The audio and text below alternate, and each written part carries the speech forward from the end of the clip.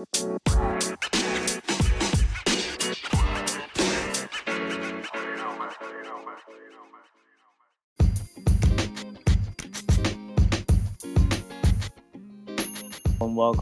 back to CGM Lounge. Of course, I'm Dominic Landry, co-founder of Common Ground Management.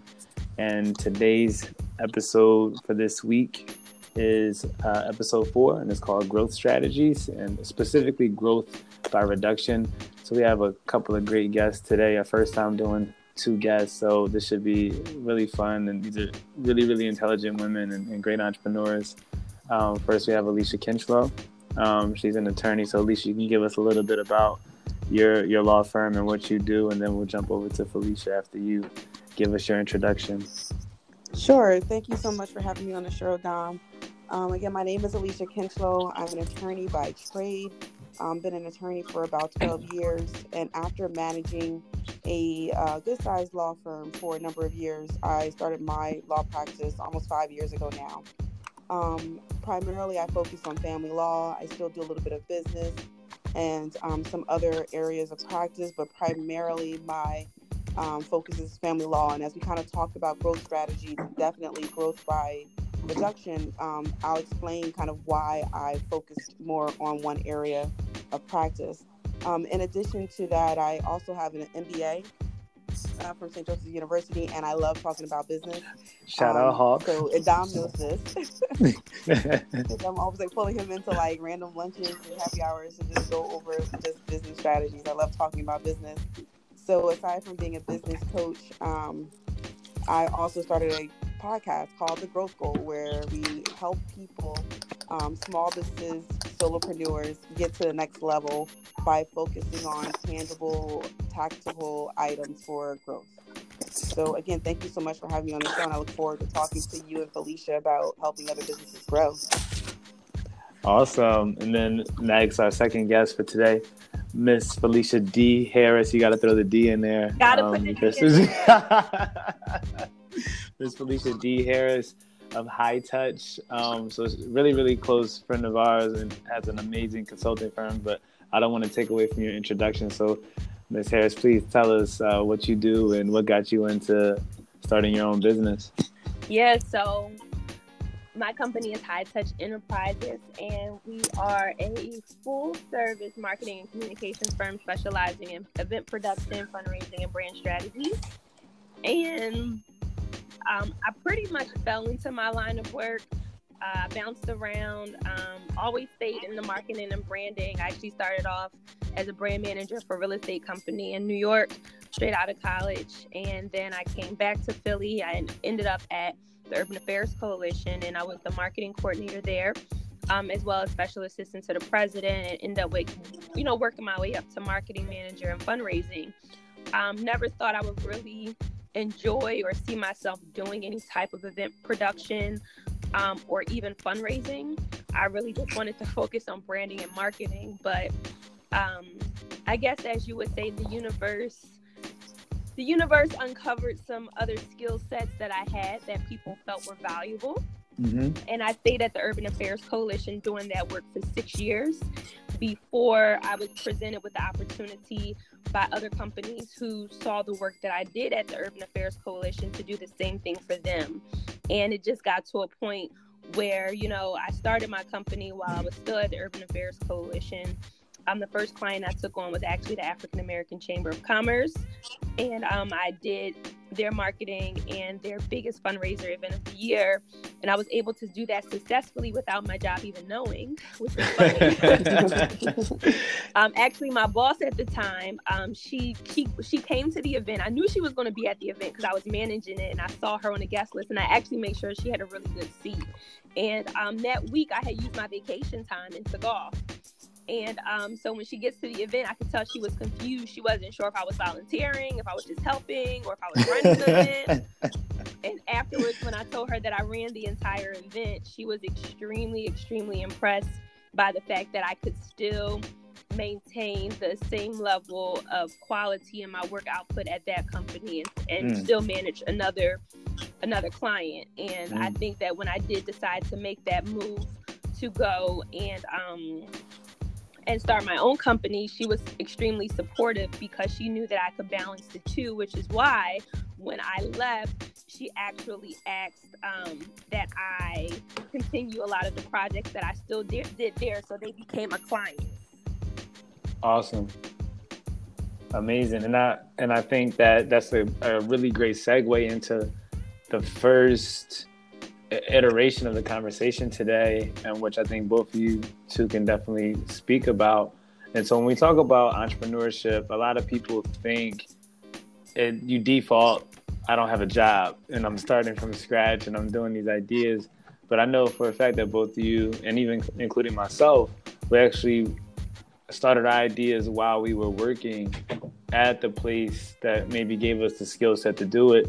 So first, I want to preference for the listening audience that entrepreneurship is problem solving. So you can solve these problems while you have a full-time job and while you're getting your ducks in a row. So I think that's the first place we can start. When you're talking about growth, the thing that's going to prohibit growth is cost. And the first way to abate some costs is to continue to have your job while you're starting out your idea. So Alycia, where were you before you started your firm? And then like how much time did it take for you to go completely full time? So and because I'm a lawyer, we have certain rules that we have to abide by. So we have certain limitations, and then we may have contractual limitations about what we're allowed to do in terms of soliciting clients and things like that while we work for someone else. So I'll preface it by starting with that. But I knew for a while that I was bored. I mean, that was the first thing, is that I needed a challenge. I was always trying to find another way to give myself a challenge at work. And it was funny, though, Felicia, is I actually got this job through the Urban Affairs Coalition when I was 16. Oh, the Work Ready program. Yes. It was a summer program. I started there at 16. And I worked my way through the rest of my high school career, college, law school, and then business school eventually. And just kept giving myself challenges, but kept getting bored. And when I left, there were about 140 employees. So I was the first one. And then I'm managing the entire firm of 140.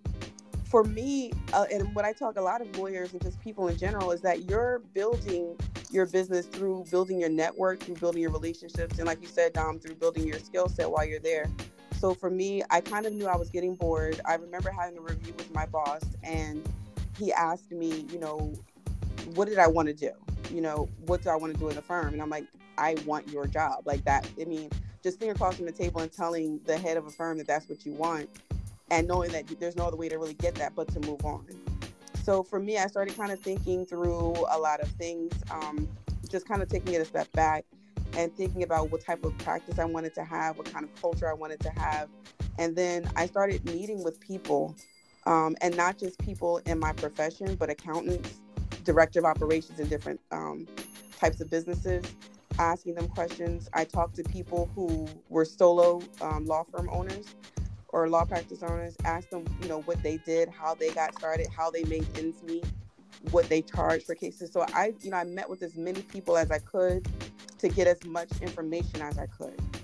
People who did it and they failed. I talked to them a lot because they had the best information about what not to do. So for me, it was just kind of getting information. And then I gave a lot of notice to my job because I had been there for about 16, 17 years. I gave them about 3 months notice. And because I had talked to my boss at the time, he was pretty helpful in certain ways about sending me referrals and things like that. So for me, it started a while before I left because I kind of knew what I wanted to do and I kind of had the blessing of him. But I would tell people that you need to be thinking about these things. I think even if you're not looking at going out on your own anytime soon, you have to think about your next career path. And that means you have to think about things in the way of an entrepreneur, even in that. So if your job were to be gone tomorrow, have you developed those relationships? Have you developed those problem solving skills to make you a valuable candidate or resource to the next profession? And then if you, God forbid, you have to go somewhere and start on your own, you can kind of start with that. But that's kind of where I started. And, I took a lot of savings from, what I had because I knew that's what I wanted to do. And when I went solo, I really went solo. I didn't work anywhere else. I didn't really work anywhere else. It was it. I ate what I killed, and that was really it. Mm-hmm. Awesome. And then Felicia, I know we worked a lot together, and both business-wise, because you used our firm a lot while you were at UAC, but also on our downtime because we volunteered a lot together. So I think your superpower is like relationship building. So how much strategy went into you and your exit from your job? Like, how long were you thinking about, oh, this is what I'm going to do, and I'm going to set these ducks in a row? If you can talk about that a little bit, and how you started that growth process. Well, one thing I will say is that I knew that at some point I was going to work for myself, and I was going to either have my own business or be a real estate investor. Didn't know which one was going to come first or how it was going to happen. But just always having that in mind. And then also, the best advice I think I ever got was my first week in undergrad at Howard University's business school, where we were told by Mr. Gray, always don't leave the grocery store without your groceries, number one. And two, you are always your first business. You are a business, and you're your first priority.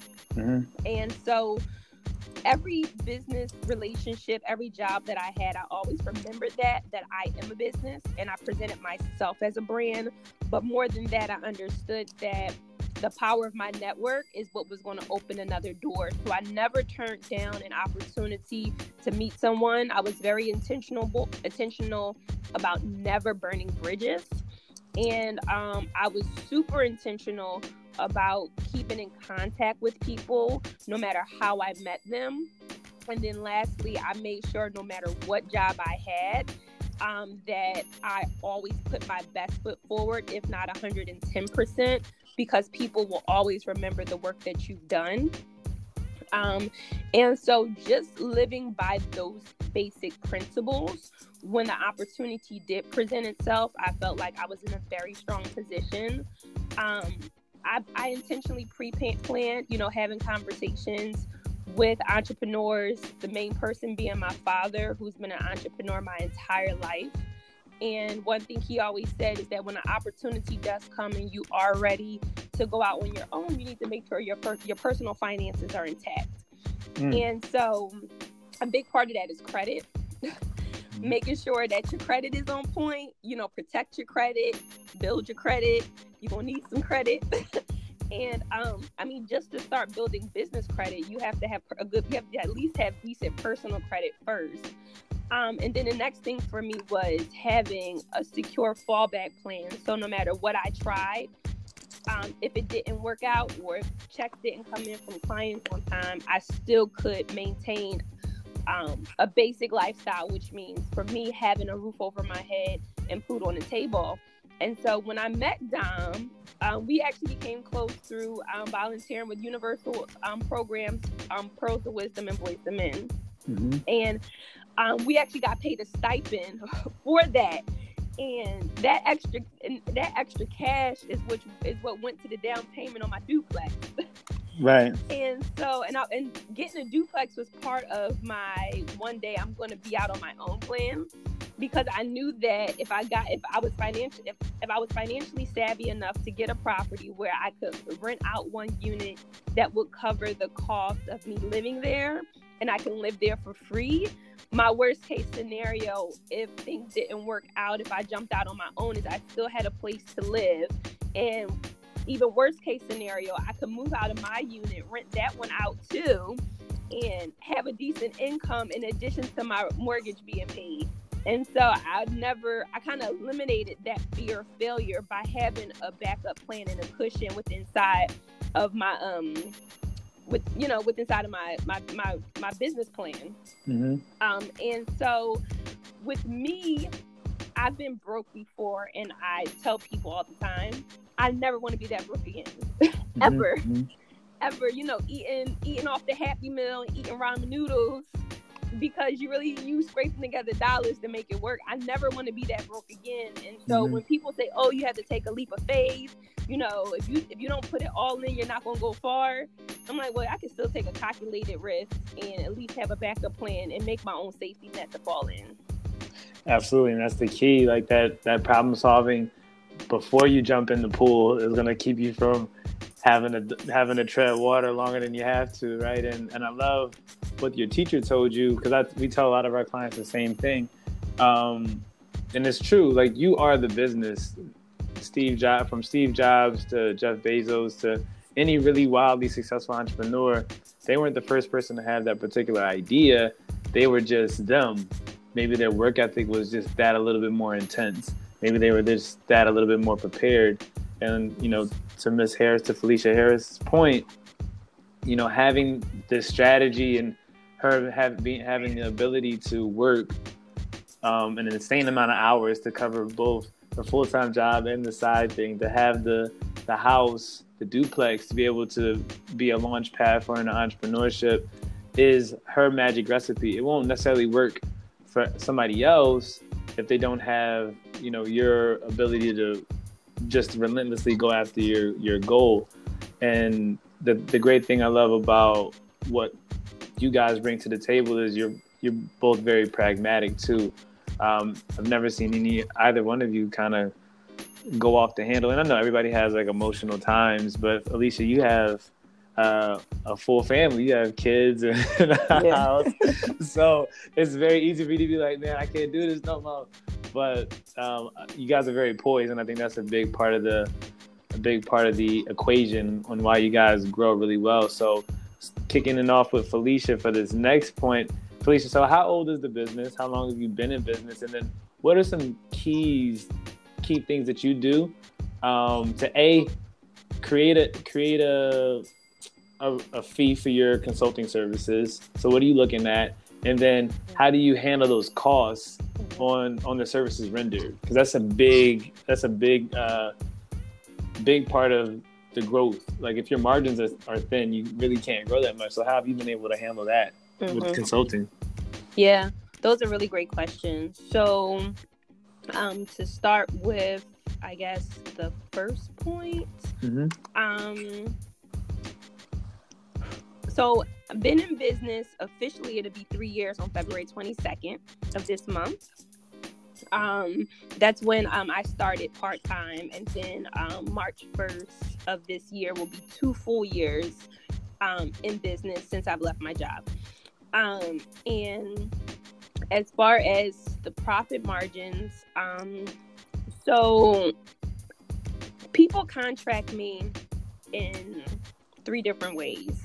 Either it's by the hour on a particular project where they feel like they may need to call me in from time to time, a monthly retainer, which is my favorite, or it may just be a flat rate for an extended period of time based off of the scope of work for the project. So for example, if it's an event that's annual, they may only need me for 5 months to execute the event, and I'll have a flat rate for that.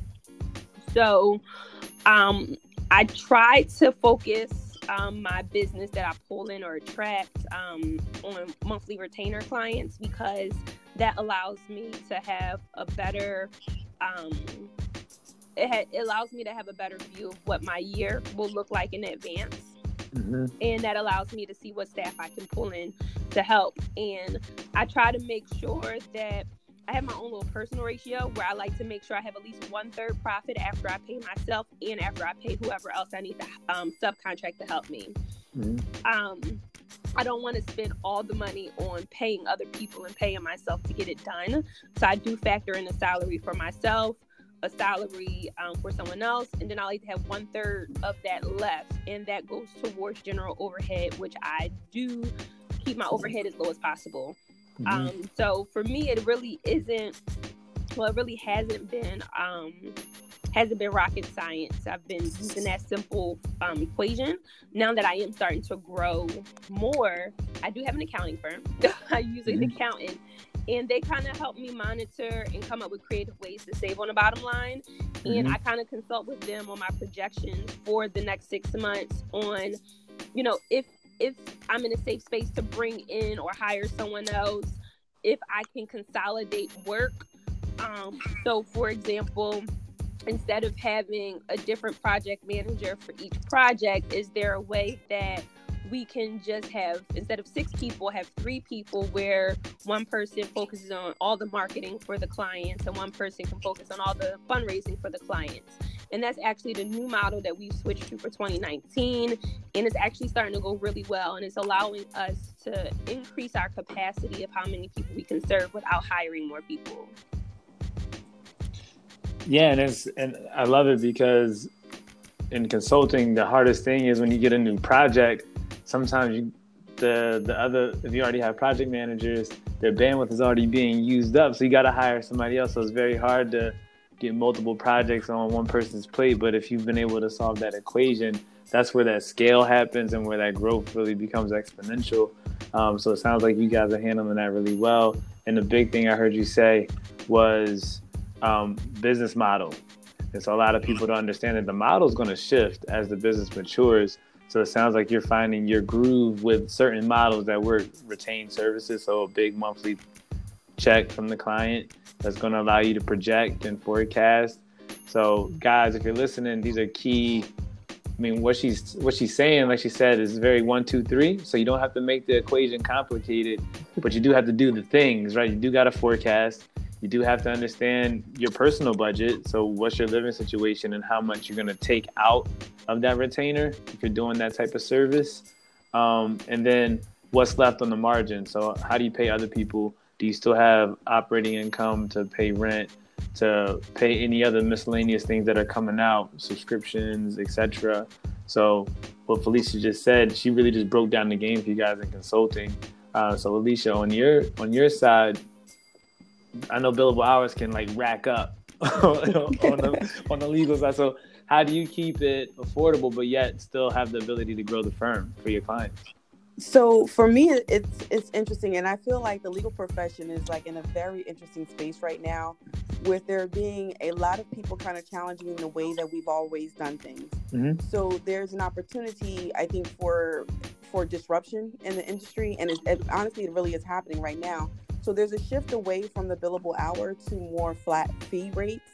And that's something that I've been using in a lot of situations where it seems like it's appropriate to do it.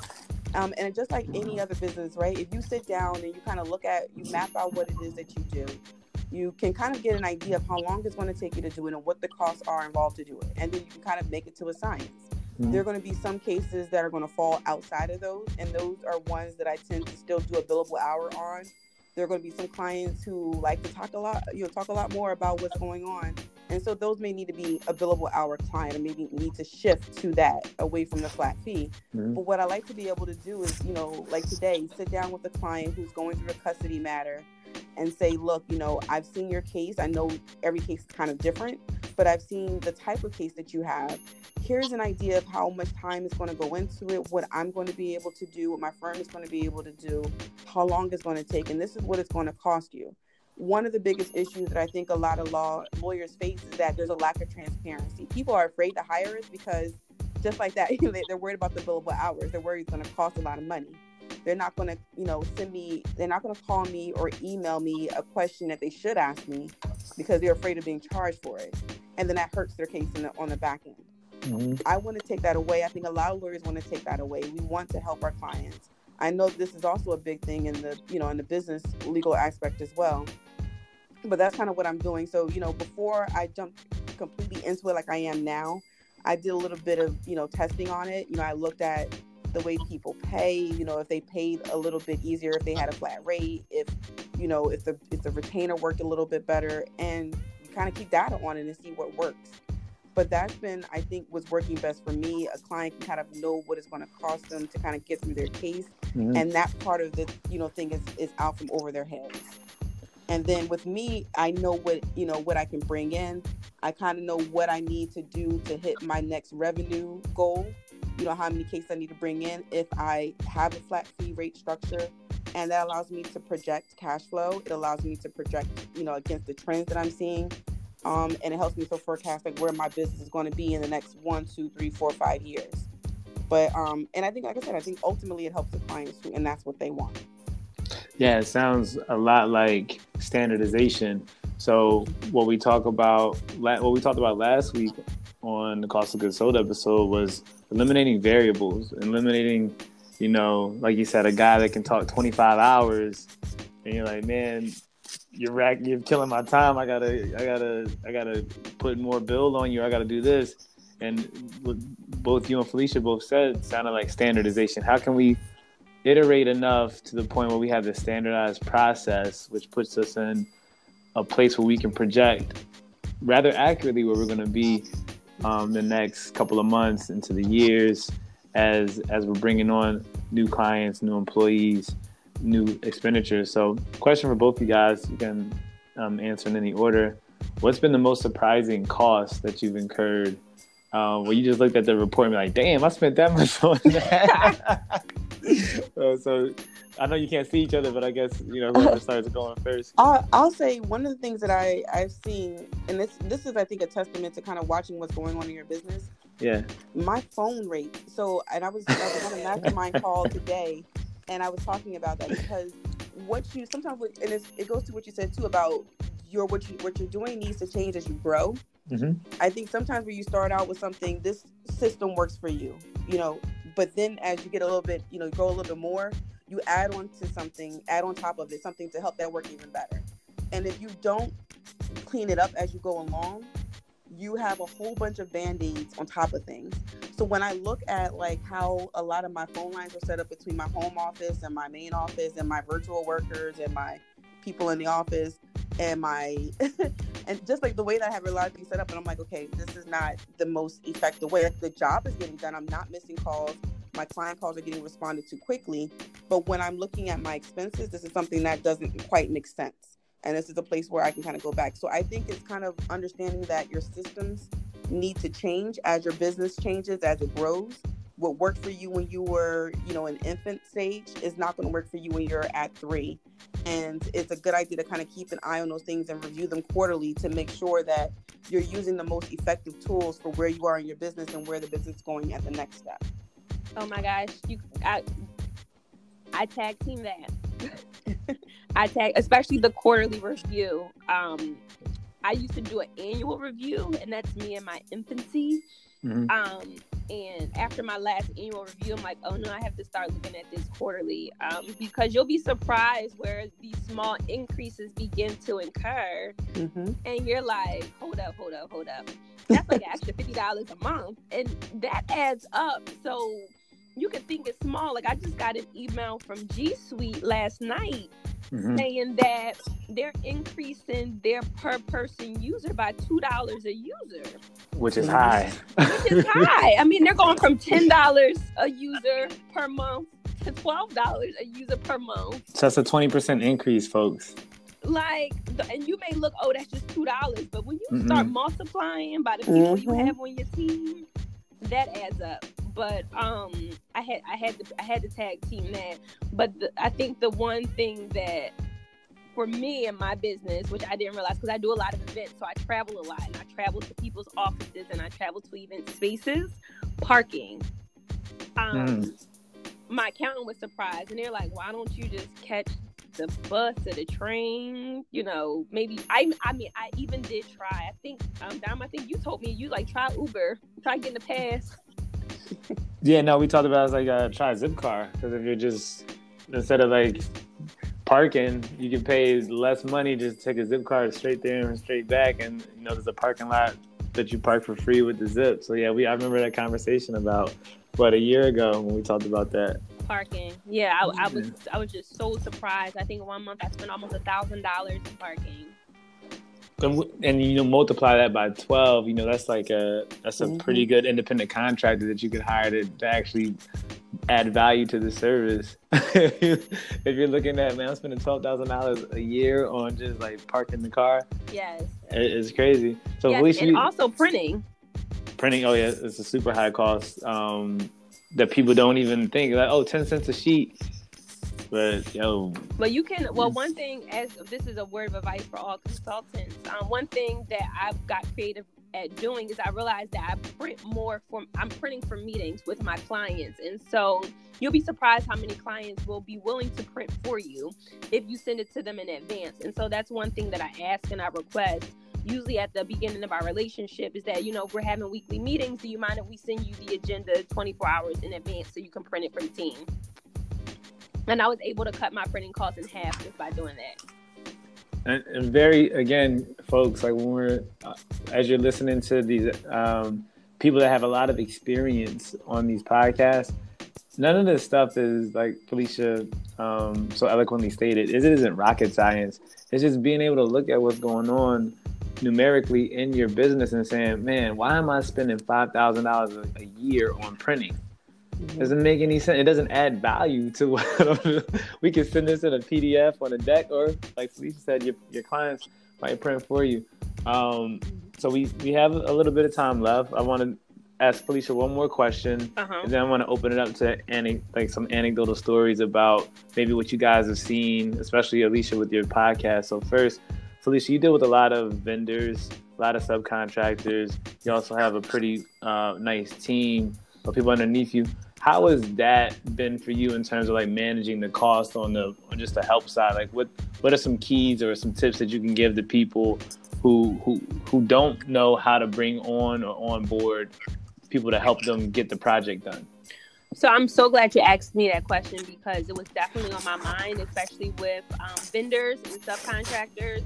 And in any business, talent is one of the hardest things. I mean, one of the biggest challenges. And when I bring it up to other business owners, it's like consistent agreement that finding good talent can be the biggest expense, but it can also be the biggest challenge to retain, good quality talent that can really help elevate your business or even get, critical things done.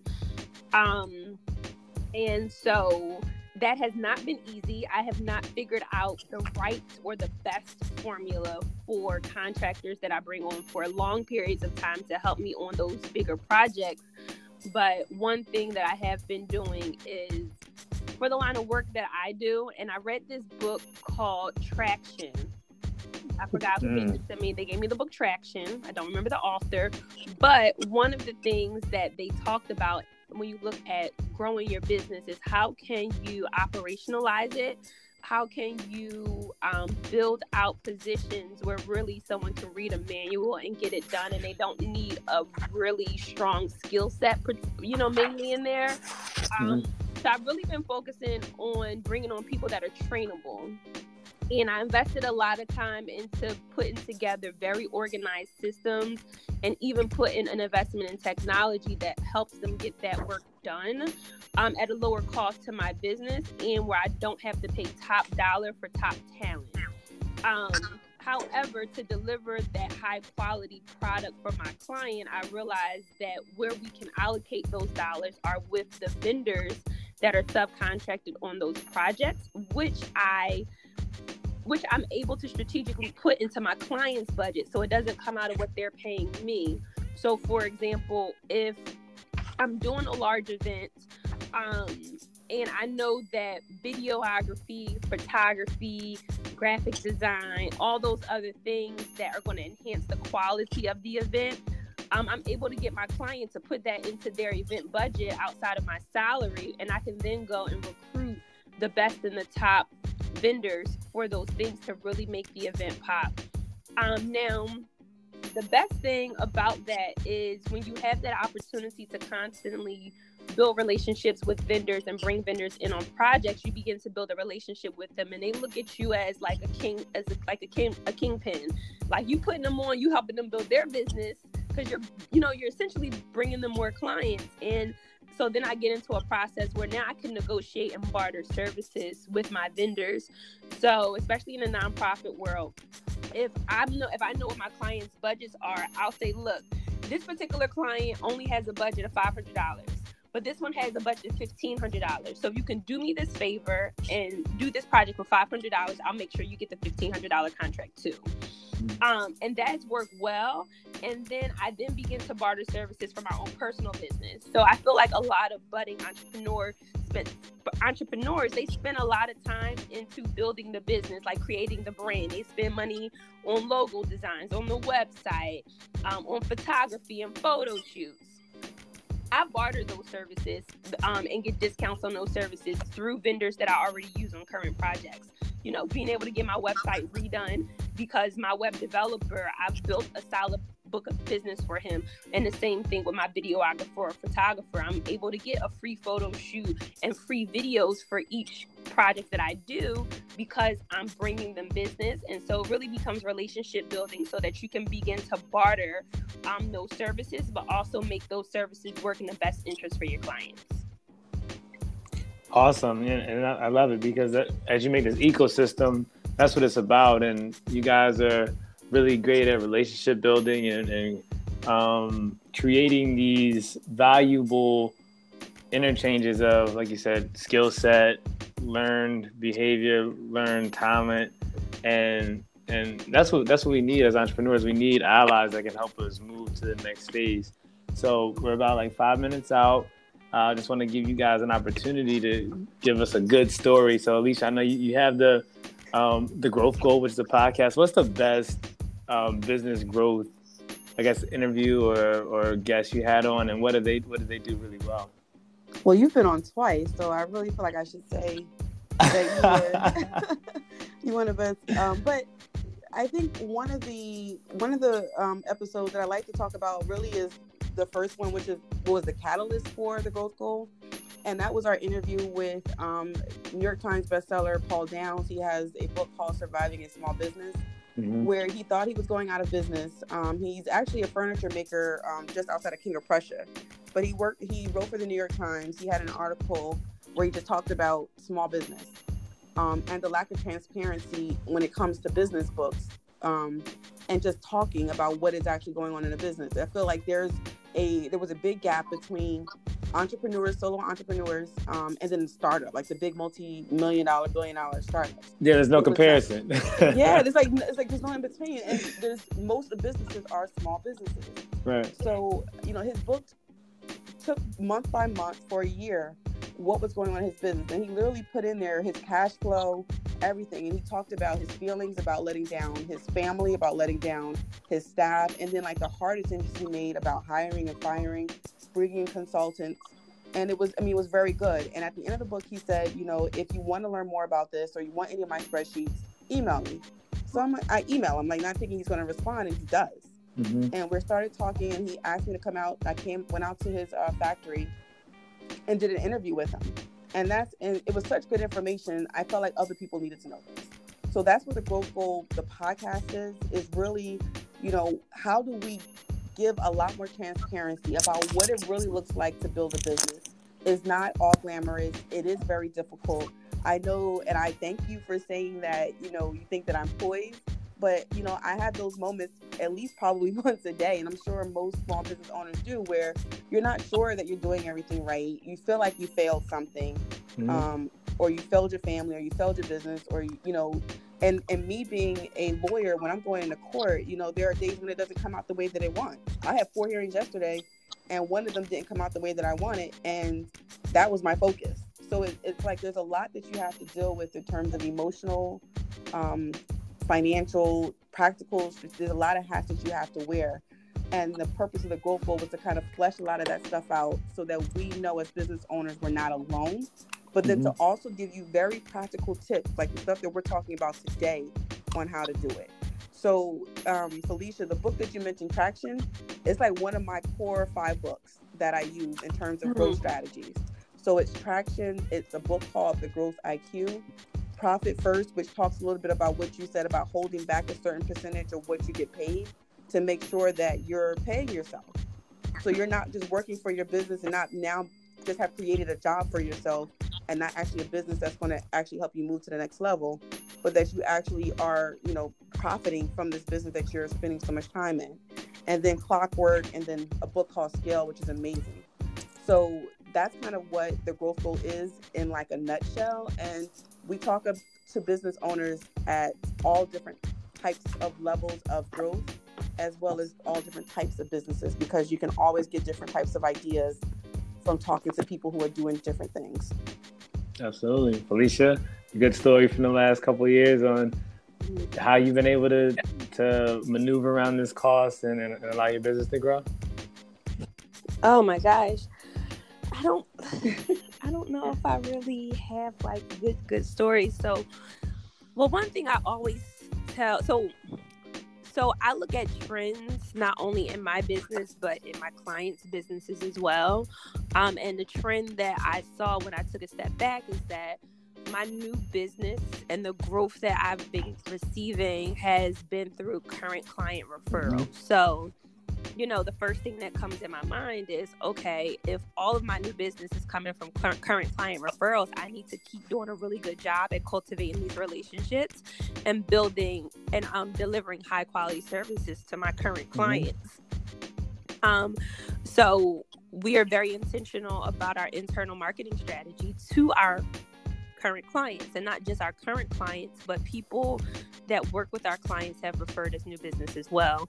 So we're very intentional about those things. And funny story, which came about, I want to say in my first year of business, actually. I've only been in business 2 years, so about a year and a half ago. Not all business is good business. And I had to learn that the hard way. And luckily, I learned it very early on. Amen. And I took on a client where I just was not happy. I was stressed all the time. The systems I put in place, they weren't really following through on their end, which made things harder on my end.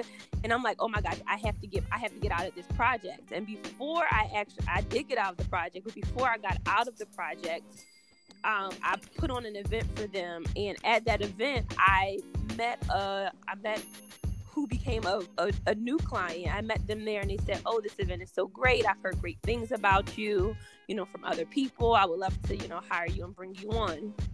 And I looked at that experience. Now that person is like my biggest client, and I look at that experience as a lot of times, even though the relationship with the client, the business part was not going well, I still made sure that the relationship was good. And so I tell people, relationships, they matter. Don't burn bridges. So even though the business relationship, in my opinion, as far as the product and the output wasn't going the way it should have been going for, conflicting reasons, I still made sure that we had a great relationship. They liked me at the end of the day. They loved me. They still do, and they still talk highly about me. And that's what was able to bring in another potential client. So, again, not rocket science, but very important in the consulting business is relationships matter. And a lot of times things won't go your way. A lot of times you may not like someone or their personality, but you can control how you act and how you respond. And it should always be in good faith, with integrity. And it should be in a way where you want to keep that relationship going, at least personally, because people talk. And in Philadelphia, people talk a lot. And it's not too many people to talk to because it's a small network, especially when you look at the professional Black community. So you want to protect your name and your reputation at all costs. And that in itself will contribute to your bottom line. Yeah, it's awesome feedback, awesome content. Because again, like you said, business, when you get into a business arena, especially in a local setting, word spreads fast, and it is, there's an old anecdote that said that nothing spreads faster than bad news or a lie. So so like anything that's tragic happens gets around real fast, and then lies get around really, really quick too. So if you're doing bad work, please believe that it's gonna circle the globe, or at least your ecosystem, really quick. I want to say thank you to both of you guys. I hope that when people listen to this episode, they actually rewind it 4 or 5 times and listen to it again. Not for the plays, but because what you guys said was very, very keen, but it's also super subtle. The things that you're suggesting from day-to-day practice, we have to understand that when we get content, we can't just consume it the one time. We got to go back, review it again, write down, and really think about what people are saying, especially from this episode, because Felicia kept saying it's not rocket science, but yet we all know to floss our teeth and look both ways before we cross the street, but we also take that for granted too. So the information that's being shared with you guys, especially on today's episode, don't take it for granted, because it was really, really, really, really high level stuff, but you would never know if you didn't apply it. So on behalf of Common Ground Management, I definitely want to thank Alycia Kinchloe and Felicia D Harris. You got to throw the D in there for coming on, and really appreciate it. How can they find you guys? Alycia, how can they find you on Instagram? So on Instagram and on Twitter, I'm AAKESQ, so my initials and then ESQ. And you can find the Growth Goal podcast the same on there at the Growth Goal. And then my family law podcast is a House Divided podcast. So you can check that out. And there's, specific content for people who are going through family law litigation. Perfect. And an email that they can email you? Yeah, so you can email me at Alycia Kinchloe, which you might have to spell out, but it's ALYCIAKINCHLOE.ESQ@gmail. Or if you go on to Kinchloe Law's website, there's a button to click and you can send me an email that way. Perfect. Felicia, how can folks get in contact with you? On all social media platforms, you can follow our company at High Touch Inc. That's HITOUCHINC. That's on all social media platforms. You can call our office, 267-225-3108. Or you can shoot me an email, Felicia.Harris, or you can do Felicia D. Harris at hightouchinc.com. Awesome. This is Common Ground Management's CGM Lounge. This is Dominique Landry, and we're signing off. Once again, thank you so much for tuning in, and be sure to catch us next time on the next episode. Bye.